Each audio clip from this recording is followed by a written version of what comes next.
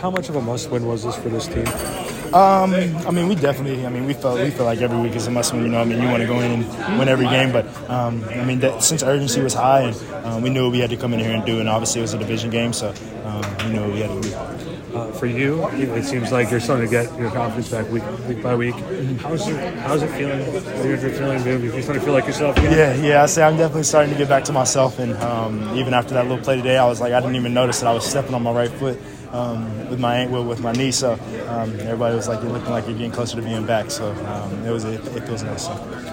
Message to the fans. I know it's been a rough start.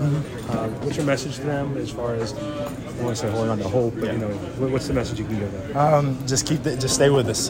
Keep the faith, and just know that we're working each and every week just to go out there and put the best product out there on the field. And we just want them to continue to support us, and hopefully we're doing right by them.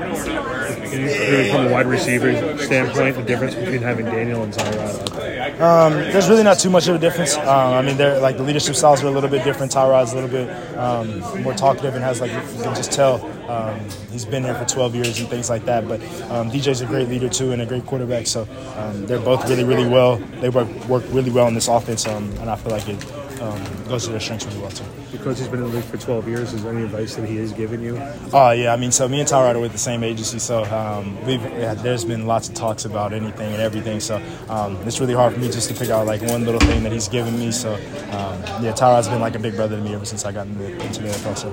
Cool. So next week you have the cross the locker room rivalry with the Jets. How weird is that going to be, do you think? I mean, I'm sure the fans will make it bigger than it actually is. Us, we're just, hey, Jalen. Yeah. Is that your jersey? You know we got to wear that again.